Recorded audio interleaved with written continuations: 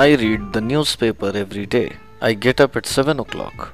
Mahesh goes for jogging every morning. Mr. Sharma goes to his office at 10 o'clock.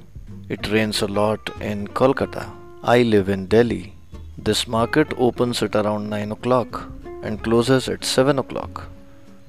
All of these sentences talk about things which happen daily or which are general truths or which are daily routine of someone or the way things generally happen. In such cases, we use simple present tense. Simple present tense means you use the first form of the verb like do, work, sing, wake up, go, eat, sleep. I wake up at 7 o'clock means I wake up every day at 7 o'clock or I usually wake up at 7 o'clock.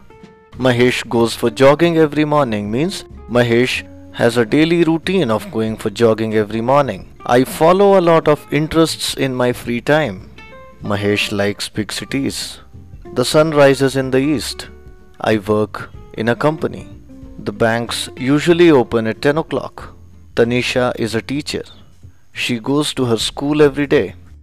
Again, these are the things which are general truths, which are daily routines, which are usually the way things happen. So whenever you are talking about things which are routines or which are habit or which are general truths or which is how something happens normally, you will use simple present tense. Remember, simple present tense means the first form of the verb. Let's take a look at some more examples.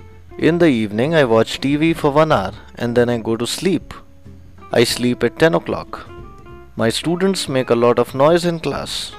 The monkeys are naughty. He always goes to school on a bike. This is our house. I play the piano. He loves movies. He sleeps for 8 hours every day.